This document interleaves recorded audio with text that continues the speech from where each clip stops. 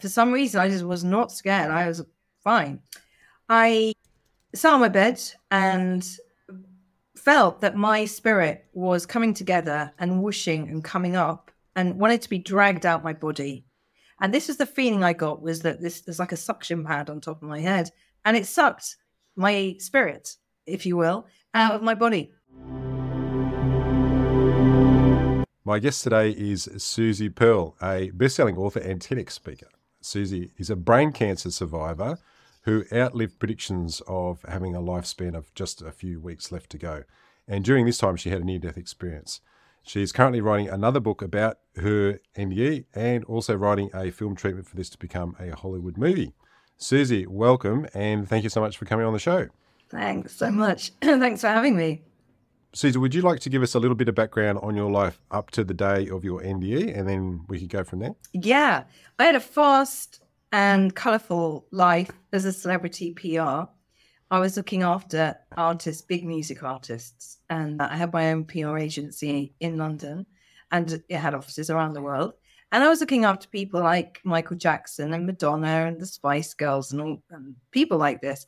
I was having a great time running around, very busy, running my own thing, lots of pressure, lots of press and deadlines and so on. So I was living a stressed life, but a fun life.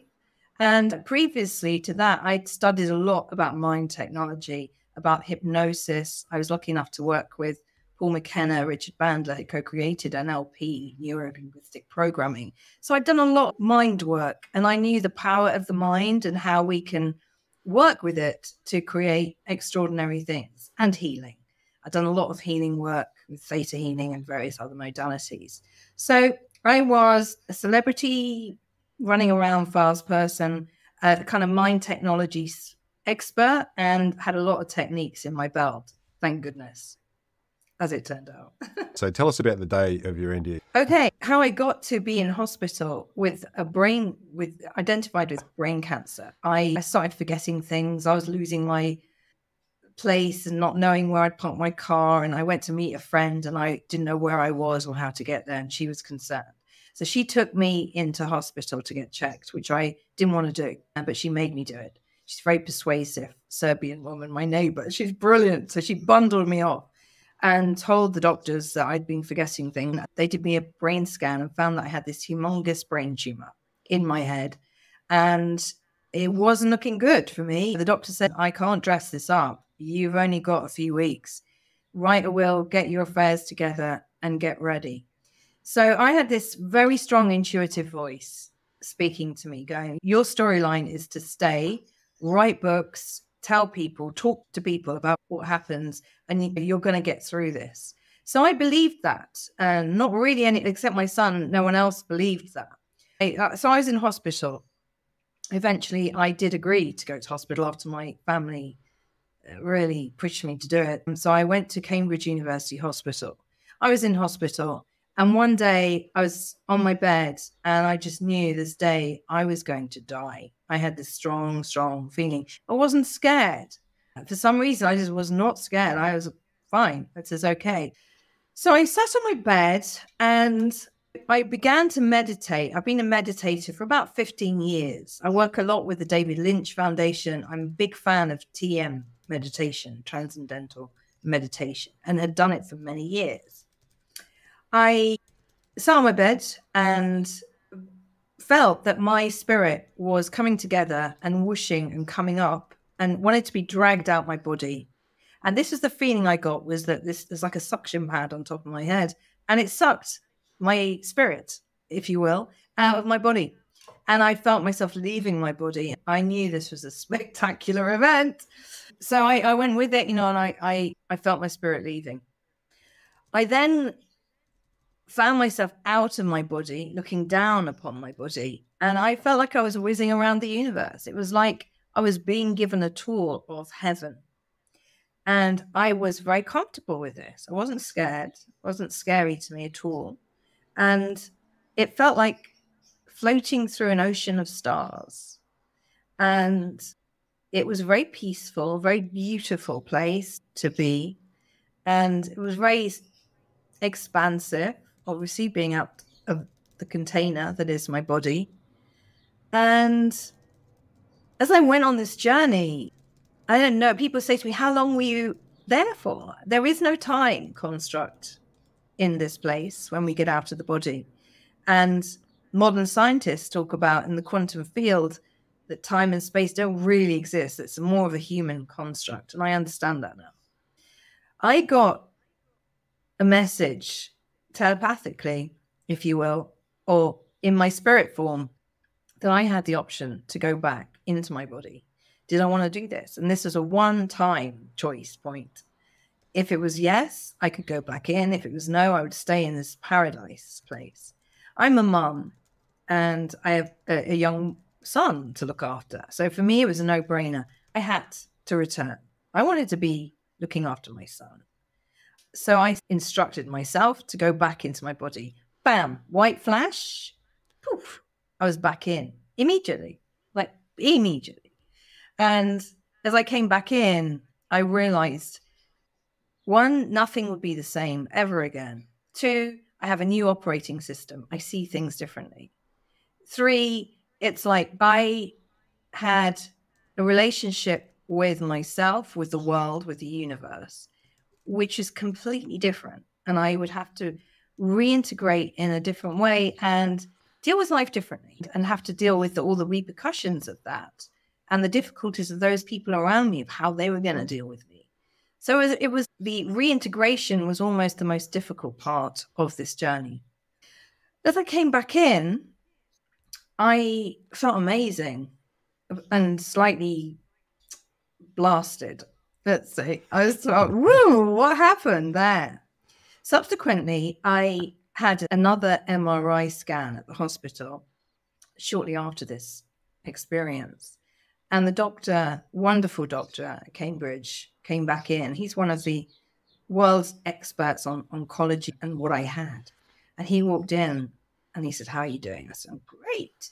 And he was shaking his head. He said, we don't understand the results of this scan. The previous scan showed this huge tumor. Now the results are quite extraordinary, and I have no explanation. He told me that the tumor had gone. There was no scarring, and it was like it had never been there. Bam, just like that, I got healed. And I was trying to process this information. I didn't really understand. I'd never heard of an NDE. I didn't know what an NDE was. I began to do research later and found out about near-death experience. And what I found out was that my experience was very similar to what other people experience as NDEs. There are many common denominators, and there are many great people, including scientists who have written books on this and studied this very carefully. It's a very interesting subject. And now I've met many people who've had, I think they're more common than we realize. Myself, in my normal day-to-day life, many people now who have had similar experiences, and I talk to them, very, very similar. My experience was that I healed from brain cancer and I got a new operating software. And I now feel compelled to tell this story because it's a good one. And it gives an insight into what life is about, what happens when we die, what death is about. And therefore, it informs how to live life and live life in a way that is expansive, that is using our consciousness for the highest good and learning how to use our consciousness in ways that perhaps in our small frame of growing up in the education system that we are in on this planet, it doesn't really allow too much for learning about consciousness and the power of the mind. I'm now going to reference backwards to my time studying mind technology, studying hypnosis, studying altered states of reality that I did in my pre-life, my pre-NDE life. So it all linked together. It was like everything was working towards this moment of me popping out my body, expanding my consciousness, and coming back in. As I was going in for the scan in hospital, I was told telepathically, if you will, that I said, what's going on here? And they said, but you've got a very big storyline and you will write about this and you will inform many, many people about what you're going to learn and the power of the mind, the power of consciousness, and the power we have as human beings to heal. So I understood why this had happened. I wasn't confused about why. I was stunned by how it happened and the actual event itself. It was quite extraordinary to experience this. And I'm very grateful. I'm grateful for all of the story. I'm grateful for having this illness, healing from this illness, coming back in and having a platform to be able to convey it to others in a way that will be helpful, I hope. It's comforting to know that there is beautiful land or a beautiful realm on the other side of life. When people come to me now and say, oh, I've lost someone dear to me, I can no longer say, oh, that's so sad, I'm so sorry, because I don't feel sad, because I know that they have gone to this most beautiful place where there is no illness, there is no grief, there's no strife. It's literally heavenly.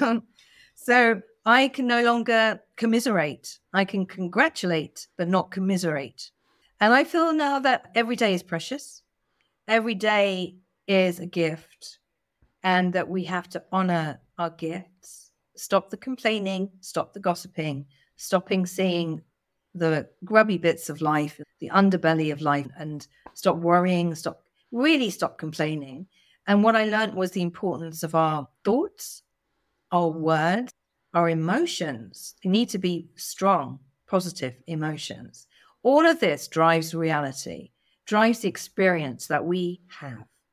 So we're not really taught this as young people, but it's important that we must remember that everything we speak is like a spell. You know, we talk about writing and spelling. It's a spell. We are telling the universe, instructing the universe on the cosmic level what we wish to experience in life.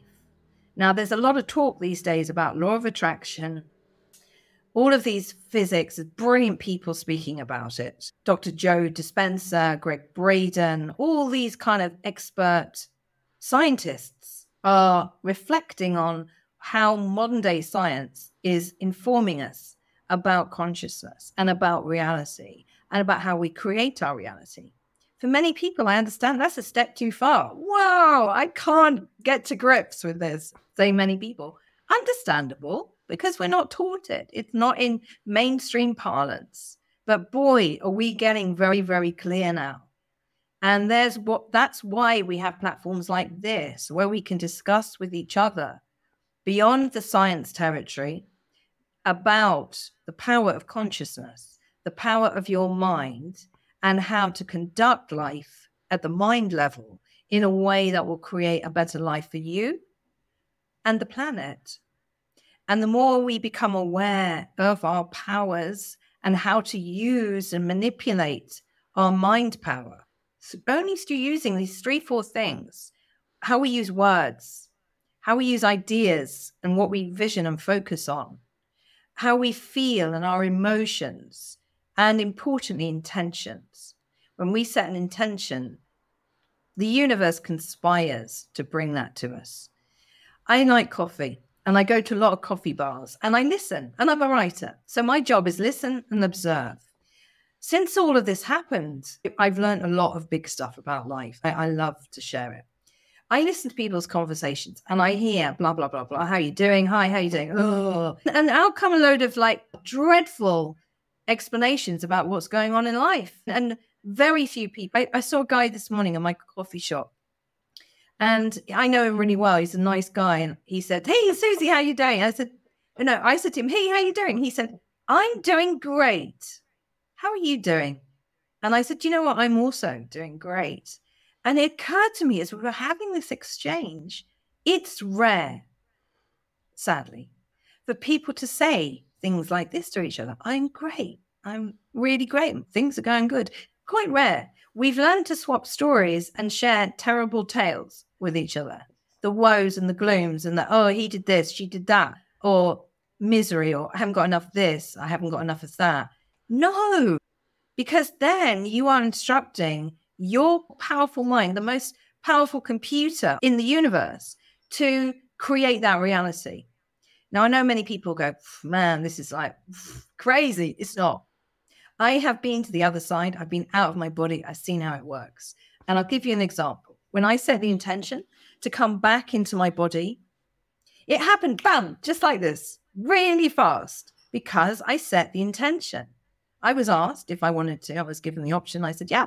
But when I decided I did want to come back, it was instantaneous. And this is how the world can work. Things can happen instantaneously in the quantum field. Believe it. If you doubt it, have a look at some of the science that's being put out in layman's terms by these great people, these great psychologists, scientists, modern day people looking at the philosophy of life. And you will see that the science backs up the concept that we create everything in our worlds through this consciousness. So let's get good at it. Let's do it better. And my mission now for the rest of my life, I'm not a young spring chicken, but I feel it actually. My mission now is to have a wonderful, great life that I feel is the best I can make it. And for me, there are no edges to that. I have all sorts of adventures planned for this year. The reason you had trouble getting me in the diary is because I plan a lot of adventures. I have a lot of adventures now because every day is a gift and I want to live. I want to experience life. Don't want to stay in a little tiny box. And I'm a simple person. I don't have a big hedge fund. I don't have tons of money in the bank. I am a simple person. I live very simply in nature and in Ibiza, actually, which is a place of joy and celebration, dancing, laughter. People make a habit of it. People come here on holiday to absorb that energy. I made a choice to move from London, the city, to live here 10 years ago because I felt I wanted to be in the energy of life and enjoying life. So I'm making it my business to make sure that I have a really good life and teach my family, my child as well, about the importance of what we can do to live a happy and contented life. Thanks for that, Susie. I'm glad I stayed up to listen to this story. It's quite inspirational. I've got a few questions for you. Okay. The first one is, so when you initially, I'll just go back to your NDE, and when you initially left your body and you said you were showing the universe, was there some transition between, okay, I can see my body and then I'm being shown the universe, or was that pretty much instantaneous in one place and then the other? This concept of time it's like everything is happening at the same time. It's very hard for us to understand that as humans. But this is what a lot of these modern scientists are talking about, that there is only now. People like Eckhart Tolle and so on speak about be present, show up in the now, because yesterday and tomorrow don't really exist. In the same way, when I went up, everything was happening as a continuum. There wasn't a kind of before, after, middle, and then this happened. It was all just one thing. And it's very hard for us to understand that because we are linear in our thinking and our constructs, the way we construct the world. We're little, we go to school, we grow up, and our journey follows through. And we see it on a linear timeline. It's in reality, in the cosmic world, there isn't a linear timeline. So I can't really give you a specific on that because there isn't. Yeah, that's interesting. I had another one of my guests who had an NDE where you mentioned this sea of souls, or ocean of stars, I think you used that term. Yeah.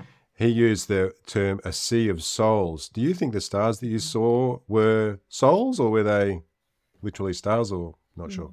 In this cosmic place, it's very hard to be factual or to know or to understand what these illustrations, metaphors are.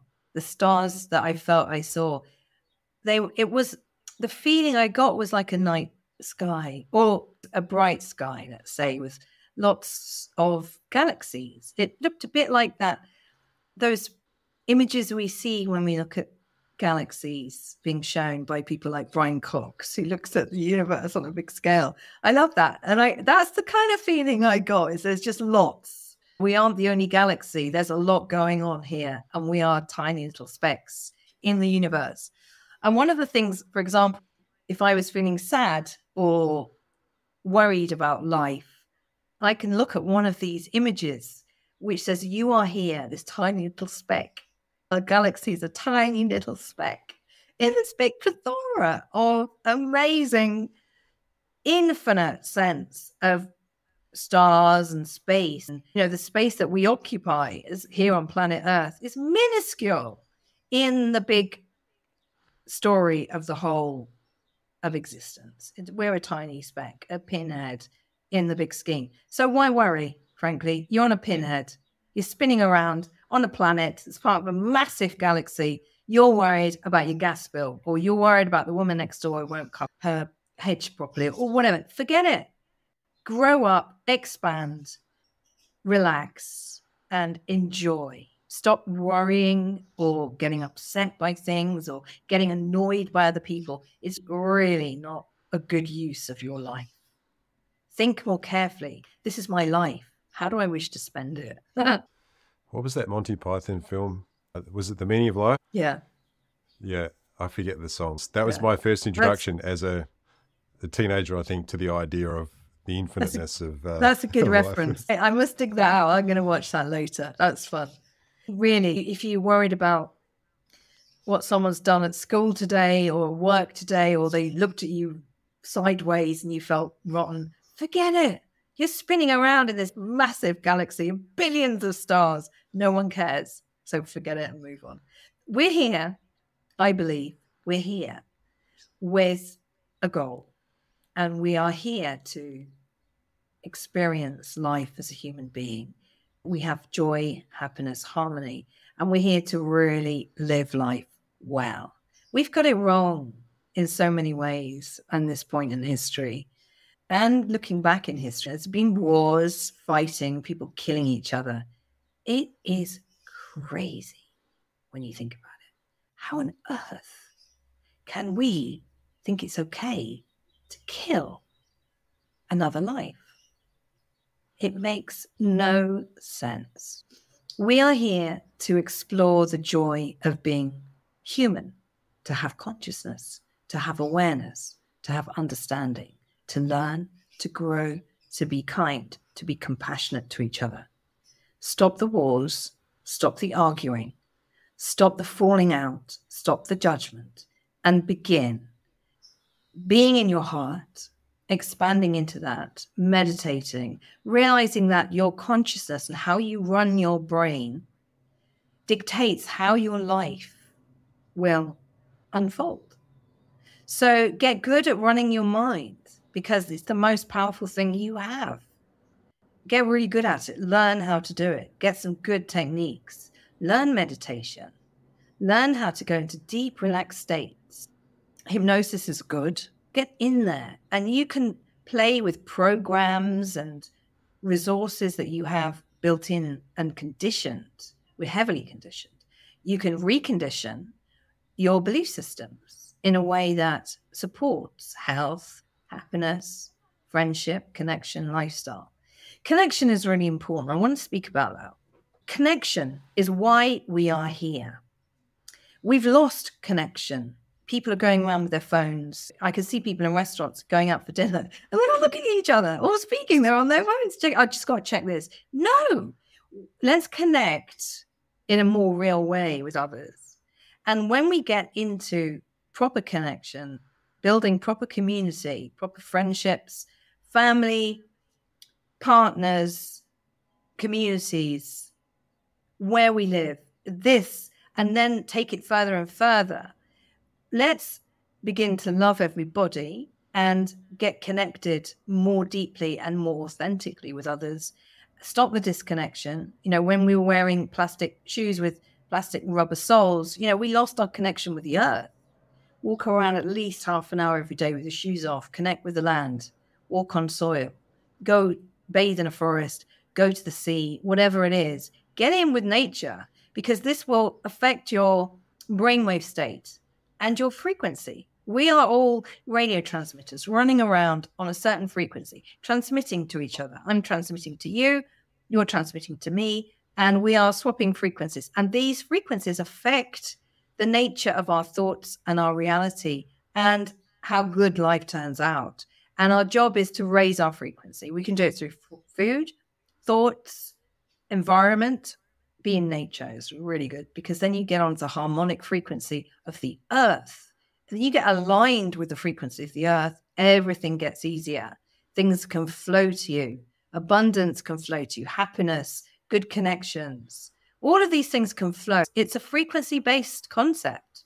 So I think it's very important that we realize that connecting with others, connecting with ourselves through meditation is a good way, for example. Connecting with the planet, not being mean to the planet, but rather understanding that it's our home. Let's look after it. It's very important that we become way more aware of our environment and the people around us and get kinder with it. I like to go for walks in nature, and I started doing this about a year ago. I live near a big natural reserve and I go for a walk every lunchtime. And I've gotten to the point now where I can't not go. I have to actually go. I'll skip other things so that I can go. It does something, and I can't really put my finger on what you said then helps make a little more sense now, aligning with the vibration of the earth. Very much. I'm not as diligent with meditation. As soon as I wake up, if I meditate, then I can get into it for about 10 or 15 minutes. But then after that, it's like I've left it too late, and then the mind takes over. Yeah. And from a brainwave point of view, it's best. Meditation is great first when you first wake up. Don't do anything before. Just use those, and it's better to do it in short periods of time than think you have to have an extensive half hour or hours meditate. You don't need that. Very simply, the power of doing it, even for 10, 15 minutes, when you first wake up or when you're just going to sleep, they're both really powerful brainwave states, which you can use for manifesting more profoundly. So don't get stuck into the day, because once you start and you go out, that's the thing. I like to exercise. I like to meditate, exercise, and then begin my day. Because if I've done those two things, life is much better. It just is. I can create a much better world. Yeah, get into good habits, good routine. And a good routine is doing the essential stuff first, so it doesn't get nudged. The exercise is one thing I always do in the morning, but the meditation, I'll keep doing that as soon as I wake up. Because I've never really heard anyone mention the timing. I thought, is it better to be a little more conscious? And also just before going to sleep as well. It seems to be another time. We're in this alpha wave brainwave state. It's easy. When we're in theta, is get very creative. Just waking up and going in, we're in this heightened brainwave state, which makes it really powerful. And also from a habits and routine, I help coach people how to create routines and habits that are going to give you a better life. And one solid way is to have a structure in your day, a framework to get things done. So make a list of things you really want to get done in your day. Put them first, not last. With meditation, when you wake up, when you go to sleep, and then you've had 2 hits, bam, life will change, I promise you. Okay. Now, there was something I forgot to ask you about. When you had the scans, I'm cheating a little bit because I've heard you mention this on another interview, but I think it's interesting that you had 3 scans. Yes. And at some point you had an awareness of what those scans were going to be. Can you just tell us a bit about that and what the reaction of the doctor was? Yeah. I think it's a good story. Yeah. So the first scan I had, my neighbor took me to the hospital. And as soon as I described my symptoms of loss of memory and being confused and so on, or I don't know what else I said, but something made them go, you need a brain scan straight away.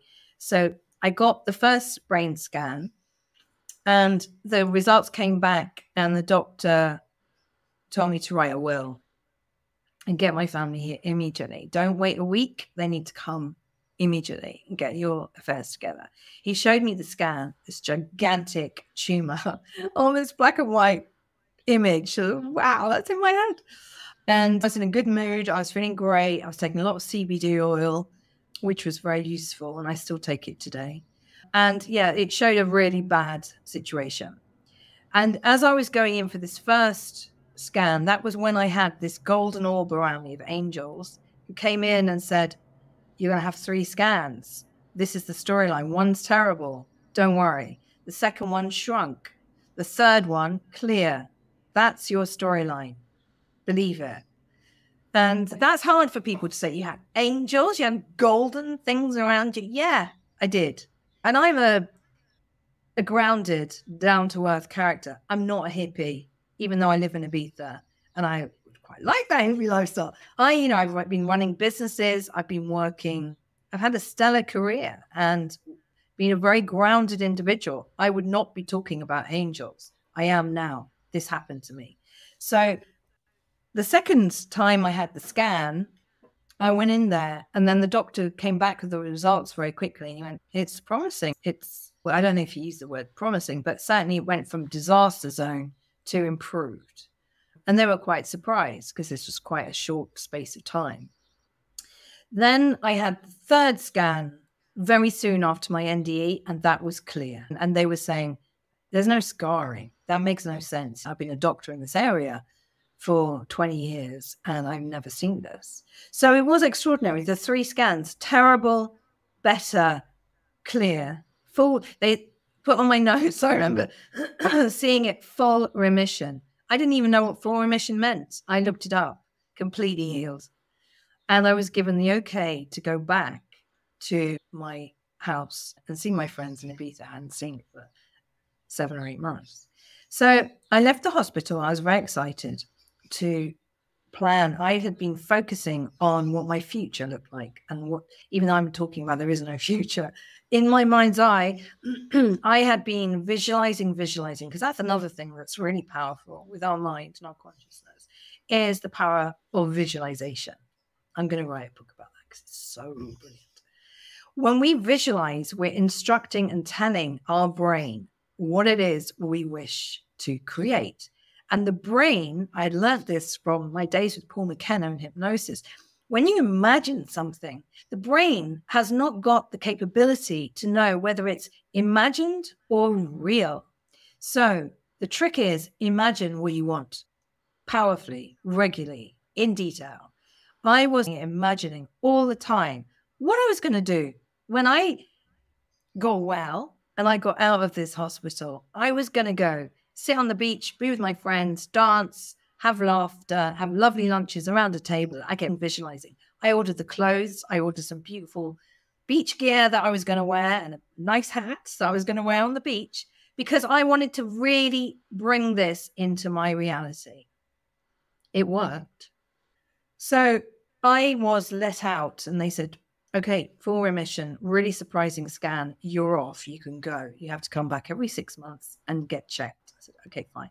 I immediately, the first thing I did when I got out was book a flight to Ibiza where I had been living. And I went to Ibiza and I saw some friends. The first day I got back, we went out for a drink. It was around Christmas time. We went for a drink and I came back with my friend to the house. My house, I looked at it and I saw smoke coming out my front door. I was like, wow, what's going on? And I lived in a forest, beautiful house in the forest. Smoke billowing at this point coming out. And we opened the door and there was the bright, deep red flames coming out. The whole house was engulfed in thick black smoke. Major fire. So much so we couldn't get in the house. The person I was with called the fire brigade, went and got them and brought them into the forest where we lived. And they began trying to put the fire out. They managed to do this. We were living all around with trees and wood. There was gas cylinders there for use with the cooking. Very dangerous situation. We had flames, dry wood all over, and gas bottles. Any moment it could ignite and blow. That night, and this was literally the day I got back from hospital and I got back to my home. That night, I lost everything in this house fire. All my books, all my notes, all the books I was working on, all my clothes, all my photographs, everything went up in flames. There was one thing that was left. When I went back the next morning, it was my friends. There was a group of us went back. And they were like, oh my gosh, this is devastating. I'm so sorry. There was a big pile of soot where the kitchen had been. And there was one tarot card from my tarot card deck sitting on top of the suit. This tarot card was the rebirth card. If I didn't already know what this was about, this card was telling me, this is rebirth. We've taken you right down. We've stripped all your memories, because I lost all my memory when I got ill. And now we've taken everything, and you've got to start again. So I was homeless. And this is a day after I got back. That was a rebirth on a major level, and I had to start from scratch. I had very little money. I had no home. My son was due to arrive back at any point. I didn't know what to do. So that was when I learned about the power of community. My community, the gorgeous people around who lived around me, who I was very good friends with, they all got together and helped and got me some stuff, some clothes and some things, and found out whose house would be free and we could move in. And so I was house hopping for a while, completely homeless. And I had to rebuild my life. And it was very difficult because I saw the world very differently now after my NDE. Now, I was not the person I was before. I was very sensitive. I couldn't take negativity or gossip and all these things. I just couldn't handle it. And then I had to go and live in other people's houses that they kindly lent me. And it was very, very difficult. Eventually, I said, I have to have my own home. And some very kind, wealthy people in my community got together and made that happen. And I'm still here today. You mentioned you had a new operating system. Yes. And I've had other guests talk about this sudden increase in empathic abilities, like you feel what other people feel, and that takes a while to be able to rebuild and block that off when you need to. Yeah. Was that part of your upgrade? Yeah, it's a gift to be that sensitive. But of course, also, it's a challenge. I can't be around drunk people in altered states and who are in low frequency. I find that very difficult, and it pulls my frequency down. I can't do it. So I've learned I have to eat very well, fresh, organic, clean food. I have to be in a good environment. I'm very sensitive. I'm ultra sensitive now. And that is difficult sometimes. It's been a very difficult transition back to life, because then we had pandemic. I was homeless, and then I had to get a new place, and I hadn't got big reserves to work with. So it had become a very difficult flight after this NDE to get back to life with this new operating software, with this new awareness, with this new sensitivity, and without her home and all my stuff. I had nothing left. So it was a strip back of the highest order that I went through. So I had to get philosophical about this and realize that this has happened to me for a reason. One thing I learned was that everything that happens to us in life has trace elements of things we need to learn and are big lessons. And this was a massive lesson to me. And I've learned massively. And I know that this storyline was given to me because I'm a writer. I have great contacts and a really great platform of people who want to hear what I say. So I know I was given it because I need to be talking about it and sharing this wisdom with other people, and so they can help other people in some ways. And to have this level of sensitivity, it has to be carefully handled. And I have to really carefully handle where I go, my environment I go to. And I'm saying no a lot more than I'm saying yes. There's the things I will show up to these days. Very carefully curate my environment and my inputs. Films, for example. I had a look at Netflix last night, and I was with a friend wanting to watch films. Most of it I couldn't watch. Drama, action, shooting, guns, terrorizing, killing each other. I don't want that as an input. I don't. However, I am very interested. I'm a writer. I'm artistic. I'm a creative. I like good storytelling. I love it. I love great films. But I have to be really careful what I watch. And most of the Hollywood stuff is a no-go for me. It's too terrifying. I don't want to terrify myself. I know that we shouldn't terrify ourselves. It's not good for the physiology of your beautifully balanced system. No. So I have to now be very careful and curate very carefully. Your story reminds me of Anita Anita Moyani? Anita Mujani. She's a Hay House Mojani? author. Yes, Anita Mujani. She's written a book, Yes. Dying to Be Me.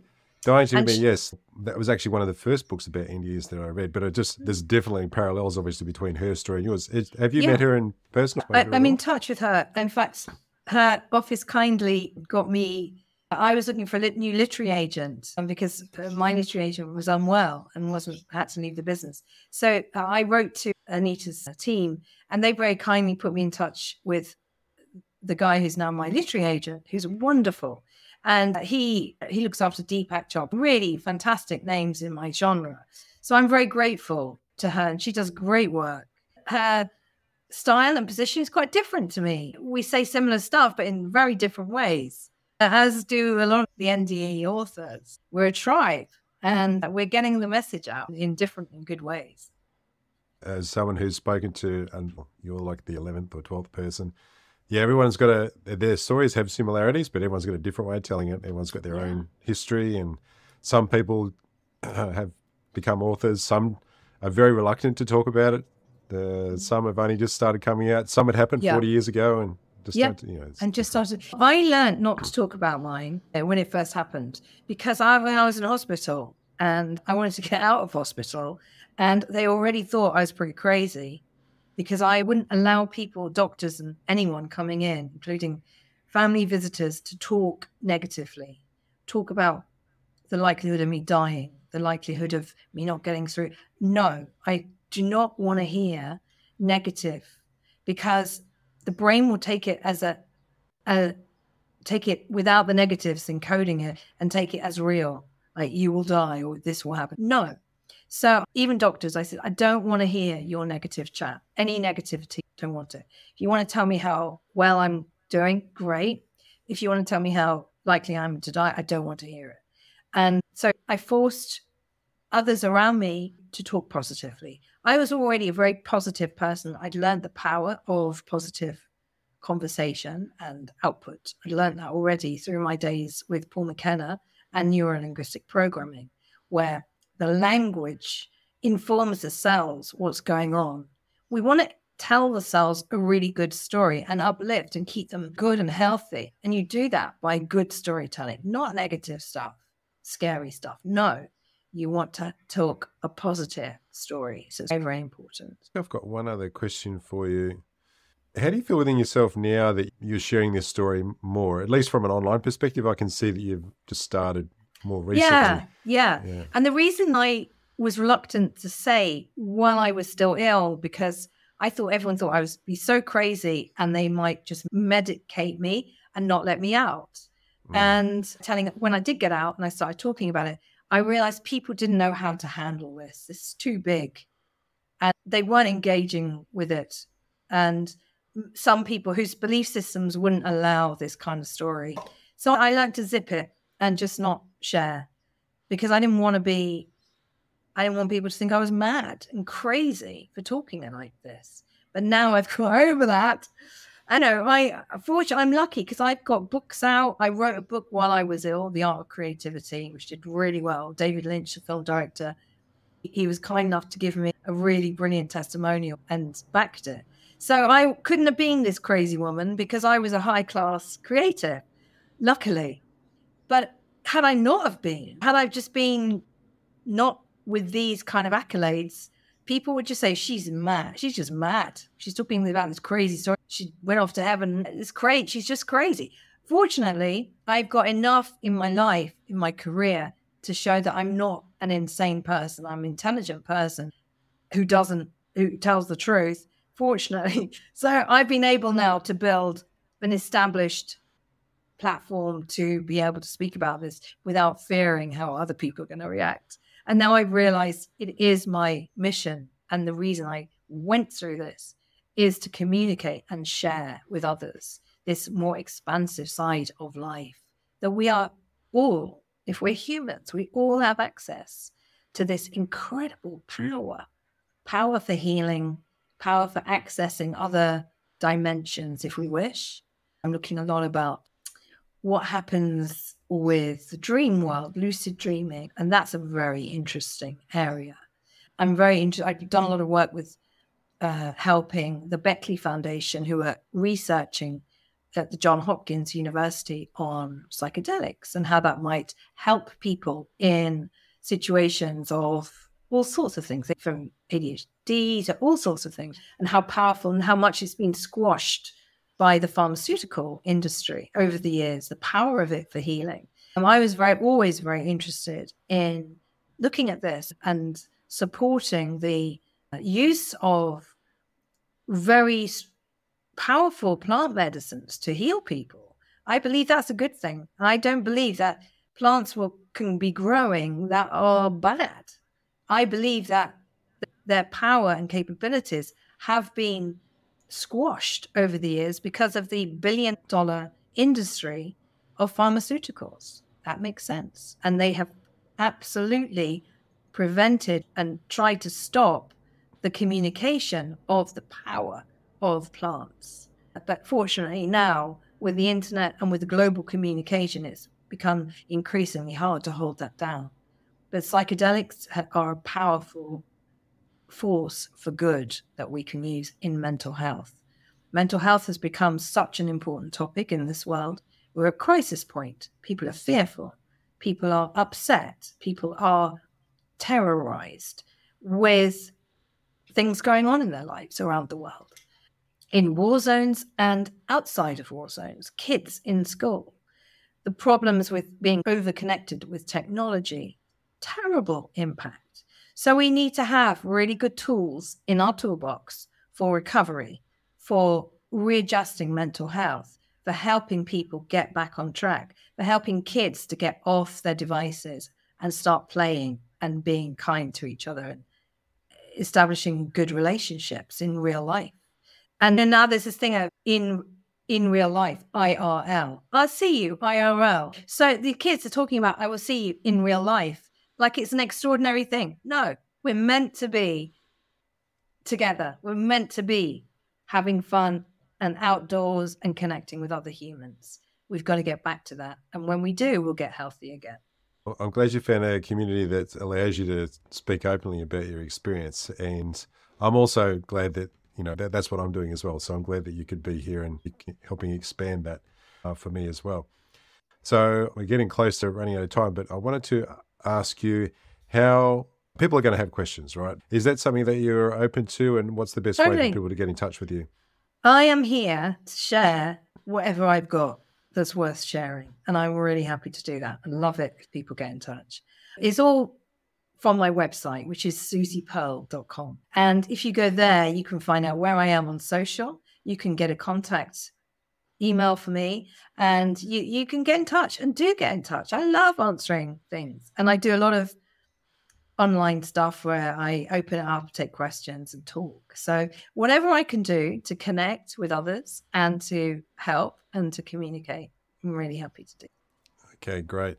And have you got any final message that you wanted to leave people with before we wrap things up? I think you've got to believe in yourself, your life, and believe that we are meant to be here having fun and having a good time. I recently did a TEDx talk, and I mentioned there 4 or 5 things that I learned when I went through this, things that are fundamental to living a good life. And it's like life hacks, ways to live life. I didn't get a chance because I had a very short time in my TED talk, so I only covered a few things. I have written it all down in an ebook. Get it on my website. It's things I learned when I had 3 weeks to live. And there I have detailed all the things that I learned that are big things to make life better. Have a look at that. And I think be kind, be compassionate, and live your best life. And my parting words. Thanks for that message, Susie. And thank you for coming on the show to be my guest. I really appreciate it. Thank you for having me. It's been a real pleasure talking to you.